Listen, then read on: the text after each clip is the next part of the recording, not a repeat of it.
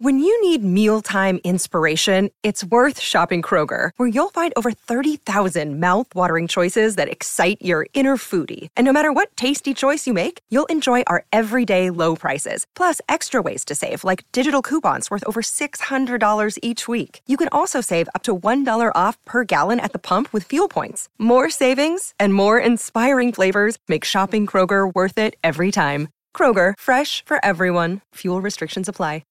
At Evernorth Health Services, we believe costs shouldn't get in the way of life-changing care, and we're doing everything in our power to make it possible. Behavioral health solutions that also keep your projections at their best? It's possible.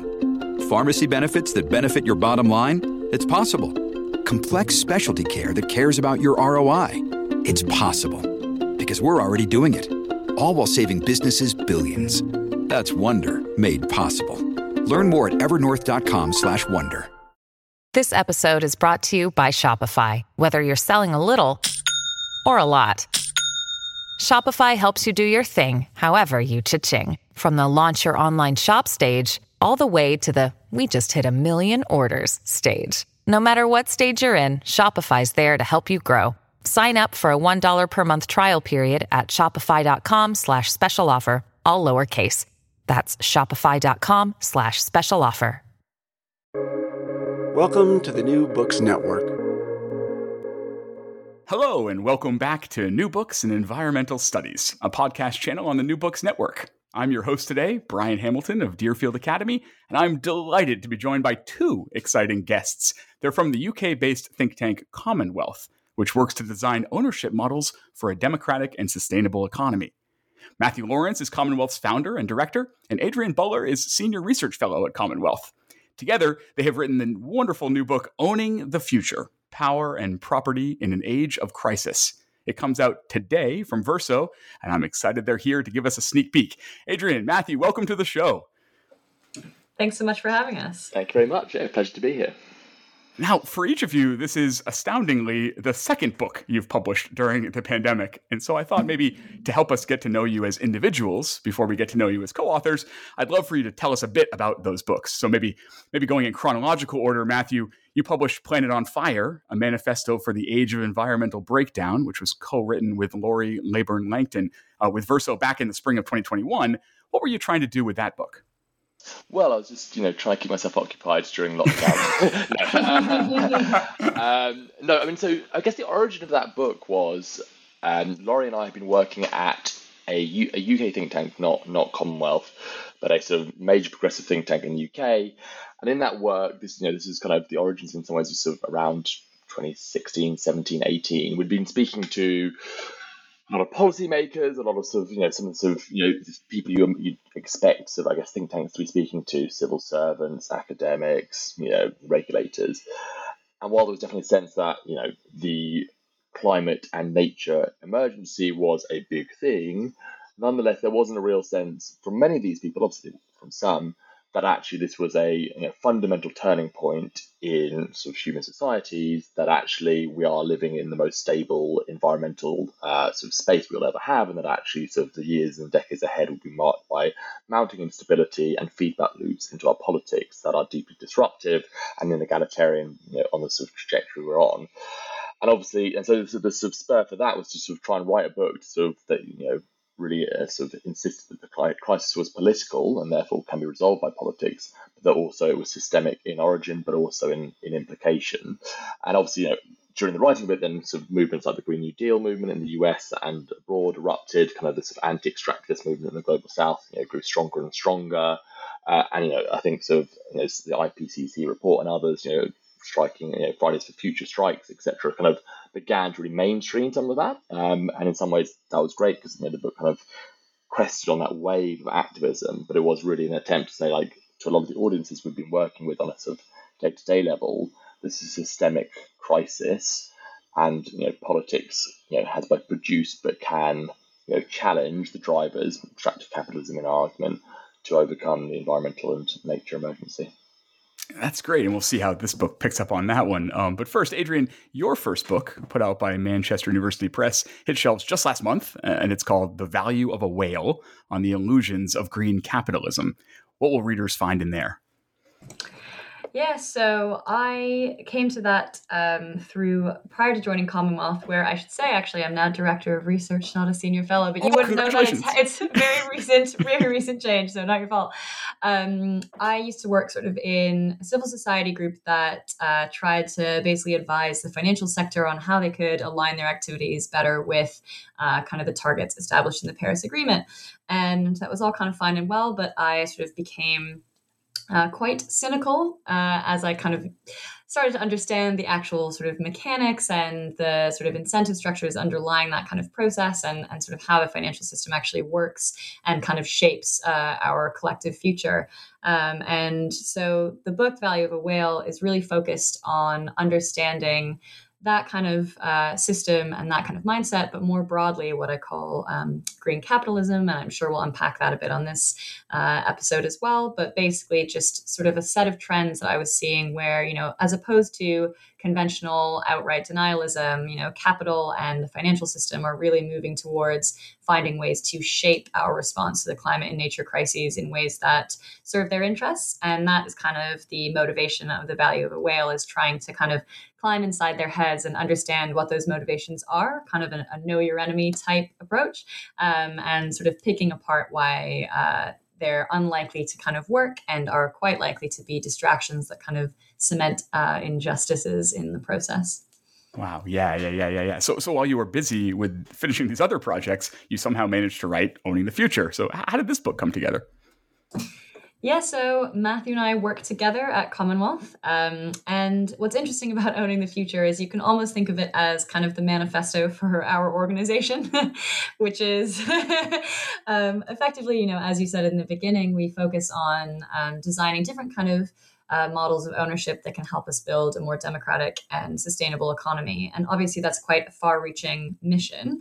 And so Owning the Future came out of that baseline, and then prompted by sort of a confluence of crises that erupted at the start of the COVID-19 pandemic, whether you were looking at what was happening in financial markets and the way that sort of massive asset price inflation wasn't reflected in sort of huge suffering on the ground, looking at sort of housing insecurity, at the nature of sort of vaccine nationalism and IP, and sort of all of these questions that arose out of the pandemic experience. We felt it was quite a salient moment to talk about the way that sort of ownership shapes our world, and the way that these kind of crises unfold, and how we can sort of move past the current ownership regime that we have towards sort of a much brighter future. Yeah, I told myself I wasn't going to use the word manifesto in this interview, but you started it. So the premise of this manifesto is that the common thread linking, again, not just these environmental crises that you've written about already, but also social and economic crises, is what you call the organizing force of ownership, in your words. So off the top here, could you help us start to see how this is true? Why is ownership such a crucial concept for understanding our world? So ownership is a way of organizing exclusive claims against the world, whether that's materials, resources, institutional claims, etc. And throughout sort of human history, in all types of society, how property relations, how possession is organized, how authority that flows from that is then sort of distributed and dispensed with, it's fundamental. So you can go back to sort of feudal land ownership patterns, and how that then sort of was the necessary sort of driver of feudal patterns of economic relations. And then obviously under capitalism, sort of ownership is fundamental in sort of a huge range of ways, but I guess in sort of two dynamics that are fundamental to sort of capitalist expansion. So one, sort of exploitation in that classic sense of wage labor. The majority of us have to sort of sell our labor to live, to sort of create an income, and that's because we've been dispossessed, because the means of production are exclusively controlled, and how they are used are determined by the owners of the means of production of capital. So we can't just be like, right, I'm going to go to the bread factory and make myself a bread. I've got to sell my labor to get an income to go to sort of buy the bread. And so that act of dispossession forces that exploitation, which labor mixed with sort of society and nature creates value, but that value is directly controlled and sort of extracted for the benefit of the owners of capital. So ownership is a sort of fundamental driver of inequality, but also the organization of production. And then a dual dynamic, which kind of nests behind and enables that exploitation is sort of expropriation on a vast scale. So that is through enclosure, through violent means of dispossession. That can be anything from land enclosure and land seizures, which the book touches on, and sort of Adrian's Danica Whale sort of touches on a lot around sort of land grabbing by global corporations, global north, through to the expropriation of sort of unwaged care, through to sort of the enclosure of intellectual property and data. And all of these things kind of are sort of the hydraulic forces that sort of concentrate and extract wealth, or extract and then concentrate wealth from labour, from nature, from society towards a sort of thin layer of ownership class. So those are two sort of hydraulic forces. I think these sort of complicating sort of thing which makes ownership interesting. I mean, not just the only reason, but I think one of the sort of interesting things is we look at our world of vast inequalities rooted in who has claims on ownership, who owns versus who works, and you think, well, that is so extreme, the inequalities, the sort of injustices that produces the inefficiencies that generate. Surely there'll be a buckling point. But I think the way that you can kind of think through how the sort of politics of the last few decades has kind of worked out is by thinking through that there's been a sort of devil's bargain in which a big slice of society, albeit sort of small wealth, have been allowed access to assets, asset ownership, in particularly housing, but also sort of small scale pension wealth. And in exchange for that small access to sort of ownership of assets, the return has been like, right, well, you've got to accept essentially stagnant or falling real wages, cuts to social security, cuts to welfare. And there's been that sort of asset inflation, wage stagnation dynamic, which the politics that can only really be thought through when we think about who is included, who is excluded through ownership of assets. And so really whether it's about the organisation of our economy, the sort of economic and social relations that flow from that, the political coalitions and political economy of Anglo-American capitalism, you can't really understand that, and you certainly can't understand the climate crisis without thinking through how property relations kind of embed certain sort of relations into human societies. Thank you. Yeah, let's dig deeper there, because I mean, you talked about the way that the book bounces back and forth between feudal times and past and present, and before it starts to look toward the future. And in a couple of those transformations, historical transformations that you really come back to time and again are what you label the rise of the rentier, and then the construction of an economy that's really based around not production, but around appreciating assets, as you're saying here. And so these, rentier assets, appreciating assets, these are terms that will be, of course, very familiar to some listeners, and then kind of new and forbidding for others who will be like, And so I wonder if you could give us a quick crash course on what these words are and how they fit into that historical transformation.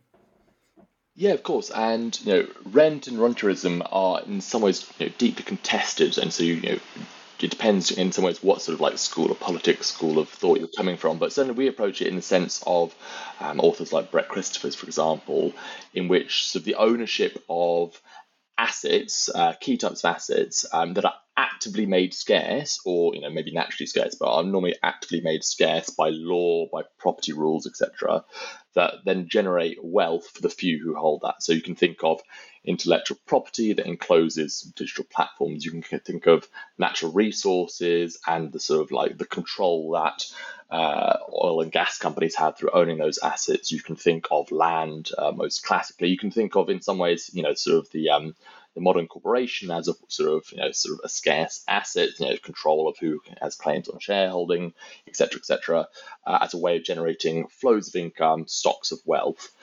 And that pattern of rentierization, is typically associated with, well, ownership. Ownership is fundamental to it. Who owns what?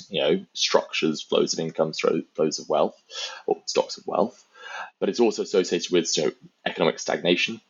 So really, the global economy has been marked by systemic slowdown. If you look at it over sort of the longue durée, over sort of decades-long history, of slowdown in investment, slowdown in profitability, slowdown in sort of economic dynamism, and in some ways that's related to the fact that it's safer to sweat your assets rather than invest in new production. It's safer to maximize returns on what you have rather than risking stepping out into the new. Now, that's obviously not entirely true. Production is still fundamental to the economy and generation of value. But again, where does that value flow to? It flows to those who own rather than those who work predominantly.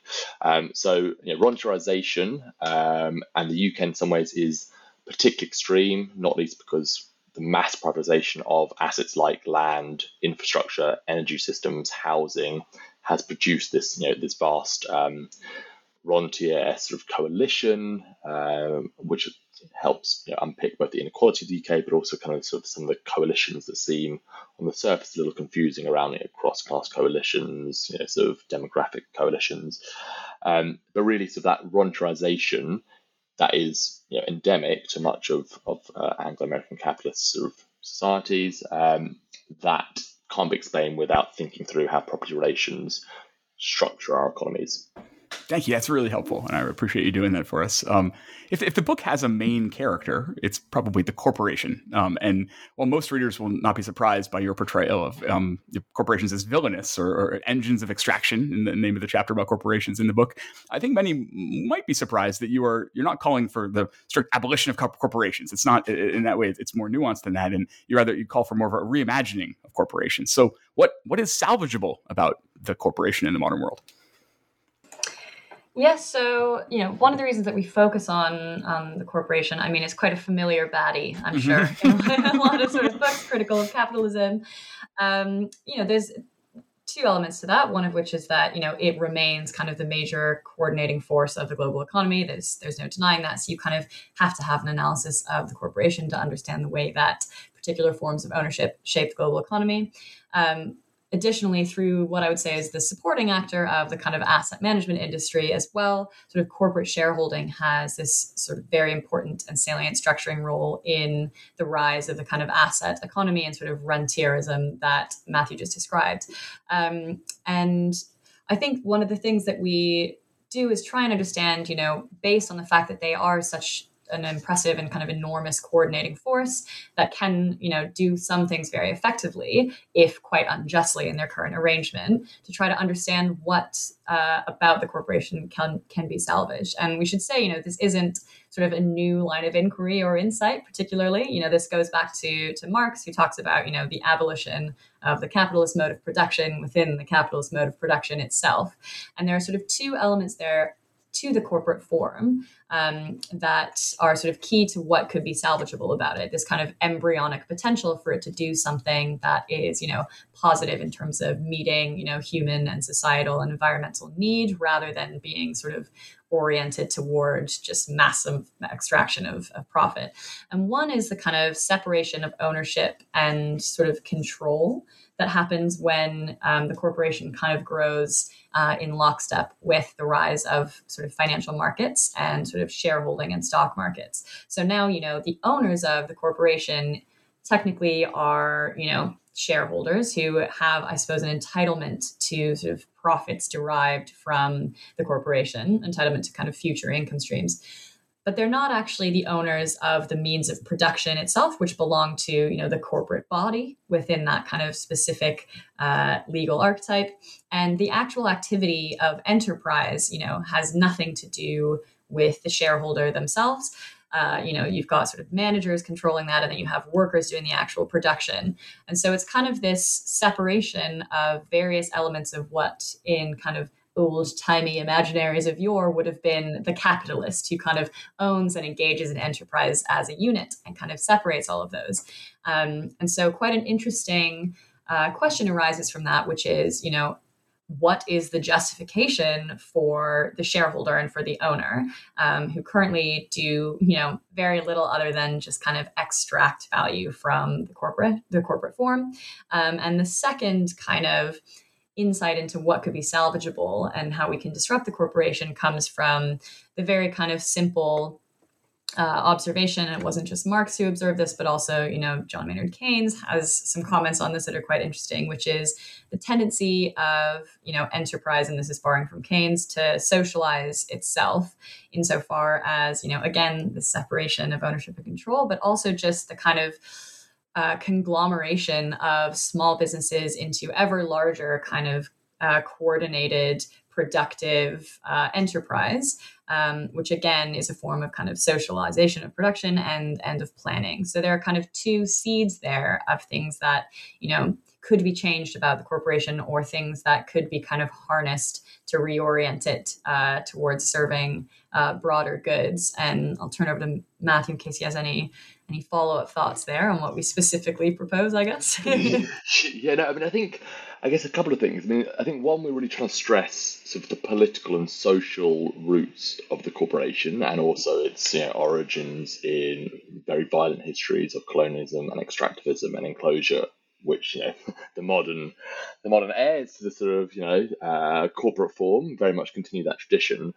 But I think we really sort of do try and stress that sort of the social, the plastic nature of the corporate form, because I think many of the sort of, I guess, the defenders of the status quo will typically kind of appeal to like a naturalized vision of like, well, that's just how things are. The company just operates like this, whereas actually it is created by politics in the sense of political and social institutions undergird its powers. Legal privileges, extraordinary legal privileges, allow its expansive ability to coordinate labour and capital for production. And obviously much of that production today is geared towards not meeting of social and environmental needs, but sort of the maximisation of wealth for investors.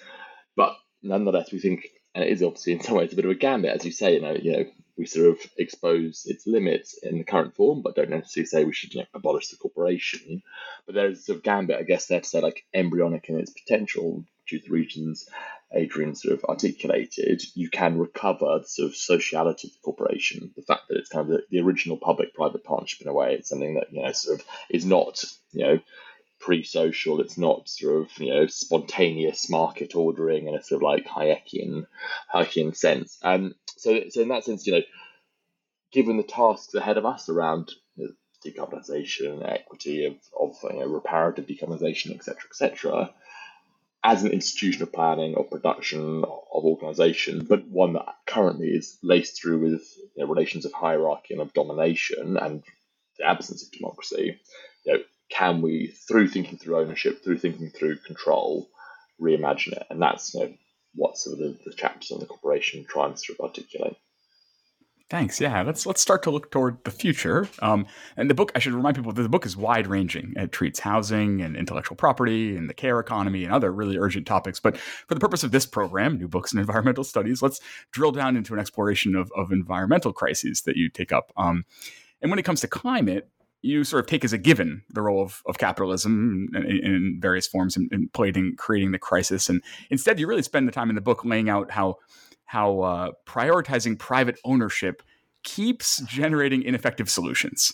So why should we be skeptical or even outright opposed to things like offsets and net zero pledges? Yeah, this is, a phenomenon that I talk about a lot in the other book that we mentioned, The Value of a Whale, as well, which is kind of what is the approach of capital to responding to what is an unprecedented kind of threat to its ability to kind of reproduce itself and a threat to profits and sort of returns. The way that I suppose I identify the response to that is to find a way to, in theory, decarbonize or somehow kind of arrive at a more sustainable economic system that does as much as possible to avoid kind of disrupting existing kind of economic institutions, ways of organizing production, distributions of wealth and power. So basically try and kind of batten down the hatches on our existing system while somehow imagining that you can do so while kind of decarbonizing. And so, net zero pledges and offsets are kind of a perfect distillation of that. From a global perspective, that's the only way in which net zero kind of makes sense. What we should be doing is trying to, eliminate global emissions, as far and quickly as possible, with kind of this little leftover of, residual drawdown where it's absolutely necessary. Whereas, the corporate kind of seizure of that to say, we are going to do corporate net zero in some way, is really kind of smoke and mirrors for that strategy of trying to, again, do as little to actually change your operations as possible while kind of creating this veneer of action. And, net zero and offsets at that level are, there are lots of reasons we should be skeptical, some of which, I'm sure many listeners to environmental studies books will know, there's simple questions of kind of methodology, right? So questions around materiality, which is, does this actually do anything? additionality, would this have happened anyways? Permanence, it seems like it's both kind of joyful and horrifying, the number of stories that seem to be rolling out every summer of, offset plantations kind of going up in flames. So obviously, methodological questions are there, but more fundamentally, I guess, from the perspective of ownership, which we focus on, is that, offsets generally involve this kind of new form of enclosure of the commons, whether that's the atmospheric commons, insofar as a corporation might say, I'm going to keep emitting, which is enclosing a portion of our atmospheric commons, insofar as, we have a limited resilience of the climate to carbon emissions. They're going to continue enclosing that commons while also finding new ways to enclose, land for the purposes of sustaining demands for consumption and emissions broadly in the global north and among the comparatively globally wealthy. And so that's sort of this new frontier of, resolving or attempting to address the climate crisis in a way that creates minimal disruption for a system that is serving capital quite well, through finding new ways to kind of own and enclose land and the atmosphere kind of privately. And so beyond the simple kind of methodological questions, which are very important, that is an element of this to be, very wary of. And, Matt referred to that already, but, there are many groups like ActionAid who kind of track land grabs related to carbon offsets and biofuels. And it's kind of millions of hectares already kind of involved in those systems. And, there's always this kind of appeal to sort of rational self-interest to try and say, this land, rather than being common or public, would be much better managed in the kind of self-interest of private ownership. And I guess the book tries to push back against that strongly. And I'll just, reference one piece of evidence that we use, which is there's a review of, I think it's like 80,000 land purchases that was published in Nature, which found that, in the overwhelming majority, exclusive private purchases, whether that was, by foreign states or whether by private companies, tended to result in hugely accelerated deforestation, biodiversity loss, and, negative impacts for communities. So the kind of justification that as well that, through private ownership, offsets might actually improve conservation also kind of falls apart and points us towards a governance model based around kind of collective ownership and governance, which we kind of advocate for in the book. Yeah, like offsets and net zero pledges, many cheer the explosive growth of electric vehicles as a hopeful sign that new technology and private industry and supportive governments and enlightened consumers can together decarbonize the economy. And it certainly is a centerpiece of the Inflation Reduction Act that President Biden signed last week, and is to have these subsidies to get people to buy more EV cars. To you, in this book, they are evidence of, in your words, the inherent unattainability and unsustainability of green capitalism. Why is that? As I mentioned, green capitalism sells this idea that, not only do we not need to change very much about the way that we currently organize our societies and our economies and our lives, whether that's in, distributions of wealth or the way we get around with EVs as an example there. It also suggests not only that that's viable, but that that's somehow desirable. And to me, kind of EVs are the perfect encapsulation of that falsehood, right? Which is that, while I think to an extent, we absolutely need electric vehicles, they are a distraction from much deeper questions around modes of transport, questions about mobility that don't involve kind of private autonomous ownership and vehicles, and this huge kind of monopolization of space by private cars, not least because, the demand for lithium and other kind of minerals associated with projections from, the IEA is a good example, the International Energy Agency. They have projections of demand for lithium growing 40-fold within the next 20 or so years over current levels, which are already, quite high levels of abstraction as EVs start to kind of explode in popularity. And there are massive implications of that, again, for kind of sovereignty related to communities around, lithium mines. It's a hugely kind of environmentally damaging and water intensive process.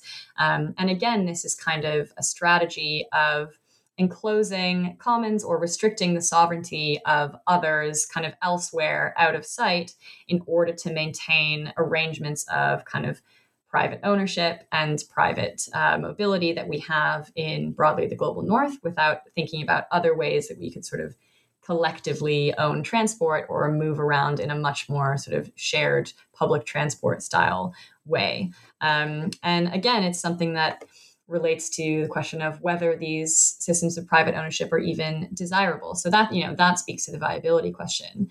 But again, there's this sense that, giving up our sort of private ownership of vehicles is something that is going to be hard, and that implies, lack and making our lives worse. And, absolutely, there are parts of the world in which, many parts where public transit is very substandard, and that needs to be addressed, and that, could be harmful for people. But a lot of the time, people don't even enjoy their cars. So there's a really great study that came out recently that, voluntarily giving away your private car, not because of need, because you couldn't afford it, but voluntarily, statistically significantly improved happiness across the study. People were less stressed, people were happier, they found different ways to get around. And so I think we should call into question this adherence we have ideologically to the idea that private kind of ownership and control is always something that will, make us happier and be more popular. And yeah, I think that to me speaks to the relevance of ownership in this kind of framework of green capitalism. And yeah, you pulled out a great example. I think EVs really, really capture it. I just had some tension with my neighbors over parking spots, and I hate myself. So I hear you. Yeah, moving to the book's concluding chapter, you lay out 3 what you call horizons of ambitions for revolutionizing ownership. The first, which is about democratizing production, returns to some of the ideas of reforming corporations that we spoke about earlier. But you warn that even democratically controlled corporations, kind of going back to more shareholder democracy, could reproduce inequalities, as you say, that we suffer from today. So you say we must pair this with redistributing corporate wealth and income, and point to the late economist James Mead's ideas of a social wealth fund. How would that work? Yes, I mean, I think this is almost a paradox in that when it comes to democratizing production, we're almost saying that we should de-stress the power of ownership, or at least sort of as corporate ownership is currently organized. I mean, as Adrian mentioned, there's this kind of illusion of, well, shareholders own the corporation, whereas of course what shareholders own is shares which have claims on the corporation's sort of cash flow and sort of governance rights attached to it, but the corporation actually organizes production, owns the assets, etc., etc. So in some ways, and it was sort of like tongue-in-cheek, but in some ways not, sort of talking about like abolish the stock market, abolish the claims of capital markets on the productive capacity of the firm, and release the sort of potential to do things that aren't necessarily disciplined into, companies can do lots of exciting things, and entrepreneurship can be really creative and innovative, but often it's disciplined by financial markets and owners into doing narrowly extractive or sort of not very socially useful things. So which is by way of saying, so if you sort of democratize production and kind of release it from production from the control of an ownership class and their sort of managerial agents, and allow almost these democratized corporations to emerge, that's fantastic. But then you could get a situation where it's like workers at Alphabet are suddenly sort of getting an extraordinary amount of money. Now, obviously, you can sort of challenge some, redistribute some of that through taxation, etc. But the social wealth fund point would be to say, well, actually, ultimately, all value is sort of socially created. Capitalist production relies on social reproduction, which relies on sort of ecological relations underpinning it. And of course, of how reward is sort of generated and flows through the economy flows through it, is obviously very much structured by ownership, very much structured by sort of patriarchal and racialized and gendered fault lines. So something like a social wealth fund would kind of insert a sort of guaranteed income claim on the sort of productive capacity of corporations that may well be democratized and may well be kind of much more sort of directly controlled by and for the people who work in those companies, but ultimately those corporate forms and their sort of family tree of companies within them, these are still like embedded in society, embedded in the work, the unpaid work of care that enables people to go to work every day, etc., etc. And so the social wealth fund would say, like, actually, we should all have a claim on that wealth. We all contribute, and it would be a sort of mechanism, a counterweight against inequality, because the sort of gains of production would be distributed and socialized essentially, and so we'd all have a claim on sort of the product of society, rather than as currently structured, where it's structured by who has power, and power is often very much who owns assets, who owns financial wealth, gets the sort of bigger share of the pie. So it's about saying we need to not just kind of reimagine the pie, we need to redistribute it. Yeah, and if I can just quickly add on there, we almost find a way to not contradict ourselves in the book, but I suppose we have this section on sort of sequential policy proposals and solutions. So, you could start with democratic reforms within the corporation and then kind of scale up a social wealth fund. And then, we also have a provocation that says, ultimately a social wealth fund that, might invest in existing kind of publicly listed corporations, for example, would still have a role in kind of keeping the corporation adhering to the kind of disciplining force of financial markets and the kind of imperatives of financial ownership and shareholding. And so subsequent to our social wealth fund proposal, we also kind of have a bit of a cheekier section on, effectively, as we call it, abolishing the stock market, which we don't quite say, but we do kind of fundamentally call into question the kind of justification, as we referenced in our conversation before, for having governance rights attached to shareholding at all, given that, a lot of the time these are shares exchanging hands between investors on secondary markets and frankly not doing much to add new investment to the corporation itself, other than maybe driving some different, some small fluctuations in share price, basically. And so beyond the social wealth fund, we also want to fundamentally question, what is the justification for having financial markets retain discipline over the corporation and kind of try to shape where that product goes and who it helps and benefits. Thanks. Yeah. And the tone of the book is aspirational, as any good manifesto should be. And you're looking out to the horizon. You also note several places in the world where the re-envisioning of ownership that you call for is already underway and delivering on its promise. We can maybe wrap up here by hearing about a couple of those places and what you think we can learn from them. Sure, absolutely. So I think I think the beauty of ownership operates at multiple scales, and so you can look at things like in the UK, the sort of public commons partnership movement, which is this sort of a commoning-based approach to how assets in urban communities are owned, governed, controlled, and for who.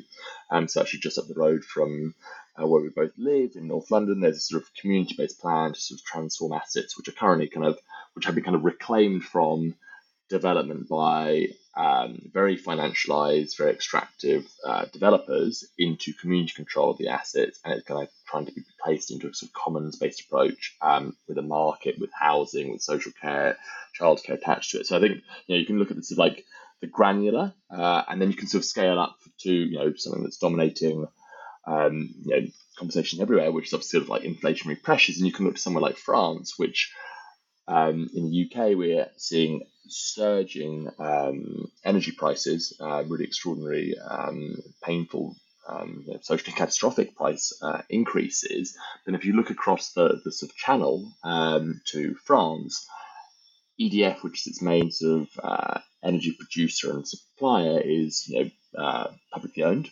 84%, but it's moving towards full nationalisation.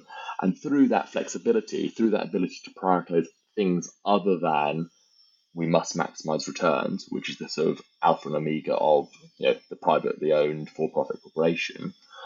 Through that, EDF have been able to say, right, okay, and through the government have been able to say, right, we're going to hold price rises to 4% this year, which is just an extraordinary difference. And so you can kind of see from the sort of granular and the grassroots of kind of like experimental, pluralistic, institutional reforms around how housing and land and sort of that interplay and sort of urban ecologies is developing, through to sort of really the sort of the metabolic heights of capitalism. How is energy organized and produced, and at what cost, and who bears the cost of inflation?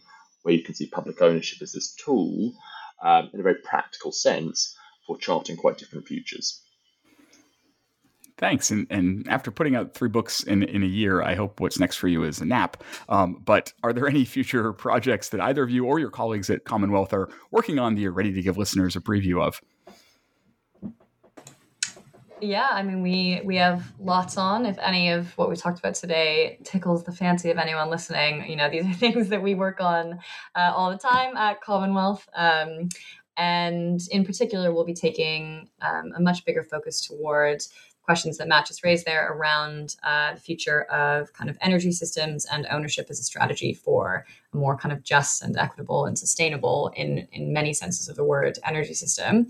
Also looking at something we touch on in the book around sort of the asset economy and asset manager capitalism. So the kind of forces of asset prices and asset ownership as driving imperatives in the economy and the kind of destructive impacts of that. So looking at how we can kind of address and get around that.